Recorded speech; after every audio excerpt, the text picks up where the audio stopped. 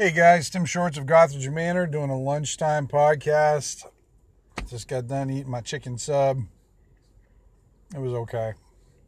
Like you guys care. So what I thought I'd talk about today is how our first session went on Monday night. We're actually going to do second session tonight. So it featured the Holy Hobbit and the Street Mage. So Matt Jackson's playing the Holy Hobbit of the Great Imbiber. And Joe is playing a street mage from a big city called Eastgate. So we played on Monday. We're going to play tonight. Finish off the adventure. Let me tell you, they did pretty good considering one's a Holy Hobbit, one's a street mage. Now, what I did for Joe, let me go over the street mage first. So the street mage has some extra skills and everything. I think I explained that he has an extra magic missile that does not increase in power as he levels up. However, he gets one per level.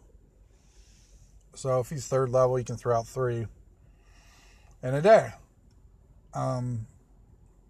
It's a pretty potent ability. Yeah, it's not too shabby to have. So, and then I also gave him the ability to cast an additional, I think it was first level spell, and then when he can learn second level. So what I did is use the old time chart. I can't remember which book I got it from, but if you have high enough wisdom or intelligence, just like clerics did in the old AD&D, they got additional spells per their wisdom, their wisdom bonuses. So I did that with the mage too, with the street mage. All mages, in fact. So he's kind of going around, I think, with 3 first level spells at first level. So, he's not a incompetent mage. So, he does have some stuff that he can do. I think he had like shield and light, and then his magic missile spell. The actual spell also. And so the Intrepid Adventurers started off traveling through one of my hexes. I've got overall hex that's broken down into smaller hexes that I've mapped some of the smaller hexes. Unfortunately, my ability to scale is awful. I tried. I think the one farmhouse I have is probably like 2 acres big or something like that. It's like a freaking, giant warehouse looking thing. But oh well. It should put like a little warning. Things may be larger on my maps than they appear. But so they were traveling through there, and they were kind of getting a little taste of the atmosphere around here. It's very dark, primeval forest. You've got lots of like the canopy so thick that it's almost, you're going to need torchlight when you go in there. It is that dark. It was funny because Matt's like, "Do you get that dark?" I said, "Have you ever been into a forest that was that thick?" I said, "Yeah, it gets real freaking dark." Being in rural PA, I've had lots of experience going in the woods and it being a lot more difficult to see. And especially in some of the bigger woods in the mountains and everything, if the canopy gets so thick, it's night in there. But so they were traveling along and they encountered a simple thing. One of the things I like to try to put into my game is the life that is going on around there. And there was like a farm nearby. Well, I had them roll their own stuff, like for random encounters. And during the night, they ended up encountering a cow. The hilarious thing is Joe's a city guy, and I made a noise. Matt's from Midwest, so he understood what it was. He said, "Oh, it must be a cow." Joe's thinking it's like some troll or something. So it was appropriate because Joe was playing a mage from the city, so he didn't know what a fucking cow sounded like. But Matt, being from the Midwest, and his Hobbit being, an agrarian kind of culture, he knew what it was, and he wasn't too worried about it. Although Joe was ready to magic missile the cow, which is kind of funny. But anyways, they ended up getting the cow, which they later found out was Ellie, and it had just gotten away, and they returned it to the family. But before that, they kind of explored this one area that I call the Resting Stones, and they got to see some of the workings of the Northmen and some of the magic, and they're kind of keeping track of some of the runes, and just in general, just trying to get a base understanding for it right now, and which is pretty cool. That's something I have to work on. I have to get the runes and the language kind of figured out a little bit. I was talking to one of my other players, Chris, who's a language professor, and he was helping me out with how to develop a language. And it actually, once he explained it, it seemed like it was much easier than I expected. But I still kind of wanted to make sense. So they interacted with this family. The family had this daughter who got cut by a knife and by this creature and who ran back in the woods. So they decided to go, because this family's a farmer family, and they want to start a new crop, and they can't do it with this one area because it's still kind of in the wild territory. So they asked them to clear it out. So they found the cave where this creature that's very short, stocky, very white, pale skin, black, long, stringy hair, like really big, kind of square, brutish looking feet. And they went down there, and basically what they encountered were Grimlocks, and my version of Grimlocks. They're blind, but they don't. It was kind of funny because Joe had the light spell just specifically to blind somebody, and he put it right on the Grimlock's face. It didn't affect the Grimlock at all because he didn't know it was there, but the nice thing was they were able to track the Grimlock around in the cavern, because the dark cavern, because he had the light on his forehead. This was a little funny. But they started exploring that, but they really, while they did very good against the Grimlocks, I think they took down the shaman and I think 3 other ones, and then there was a 4th one who got away.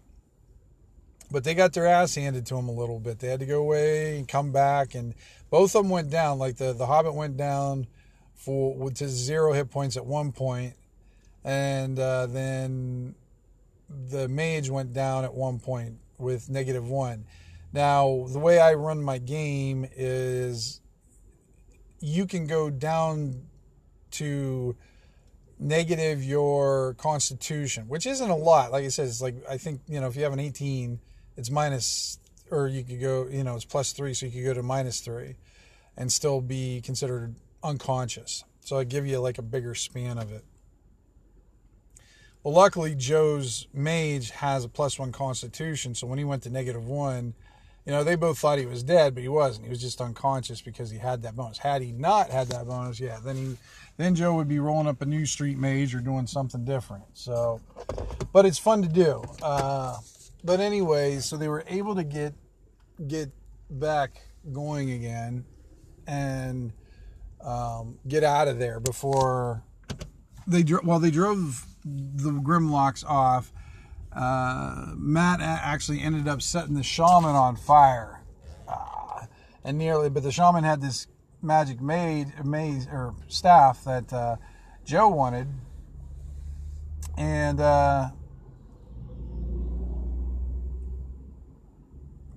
he had to make the saves and dex rolls, because the thing is, the hobbit only had 1 hit point, and if he would have failed his roll, he would have taken some damage and probably knocked himself out also. So then both the mage and the hobbit would have been pretty much lights out. While they'd still both be alive, they'd be unconscious for a day down below there. So it was a risky move to save that magic staff, but he did. I think he rolled a nat 20 or something like that. So he saved it without any issue at all. So Joe got his magic staff, which basically the magic staff is a basic staff where it'll store 1 first level spell within it. So he can like cast a magic missile in it or whatever one of his spells inside the staff and use that. And then if he wants to, then he can, redo it again with another spell in there. Now that might be, I haven't decided yet with the staff, but it might become what I call a scalable magic item. So as Joe grows in power, so does the staff. I think I'm going to do that, but it's going to have a cap. It might not go up too high. Maybe it'll go up to like be able to store like a second level and then another first level, like in a third, as if you were like a third level mage kind of thing, and then it would cap out because it's a very basic staff.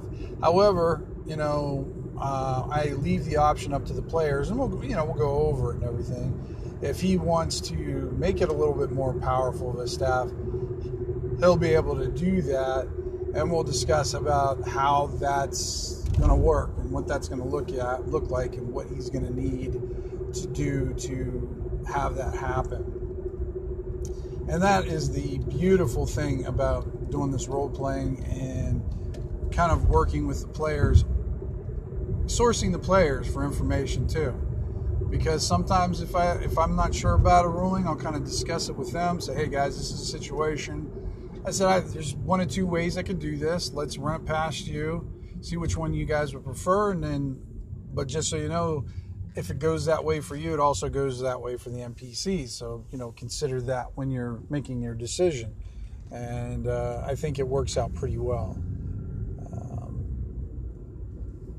So tonight we're going to continue on. They want to go back down into the Grimlock kind of caverns. They found some more Northman stuff down there.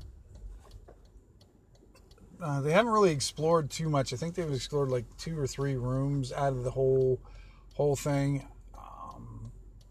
They're gonna recover for a couple days. They've already been emailing me about some of the stuff that they want to role play in those couple days, which is cool. I like that. And they also got some additional XP for role playing. All right, so I tell most people, if you show up, you get an XP bonus. So it's almost, remember when you guys did you guys ever have teachers where you came in at a grade? They said you have this grade and it's up to you whether it goes up or down. Or I used to have one teacher that always said we started with a B, and that's all the best we could do unless we did extra credit. Then we could get an A, but you could lose your B by not showing up to class and not doing your homework kind of stuff. So so what I do is I set usually it's about 100 points per level. So say they start off with 100 points. If they start metagaming their asses, if you're talking while you're dead and giving the other player advice while you're dead, you're going to lose experience points. It's like, shut up, you're dead. Just make dead noises. Can't say anything. Or if they're just kind of using some out of game knowledge, or just, I'll kind of hey guys, I want you to role play this part. I don't want you to just tell me what's going on. Because it makes a difference sometimes on what my determination is on the outcome. So, but I'm looking forward to getting second session in 10 tonight. But with those two, still got to hook up with Eric, try to get his character established, do a second or finish his Hobbs adventure off with his elf, and then hopefully Monday we'll have the whole crew there, and we'll get our first full party game session in this coming Monday. That's the hope, at least. We'll see if it works out, but that's the plan. All right, guys, I'm out of here. Thank you for listening. Hope you got a game on. Roll better than me, and we will talk soon.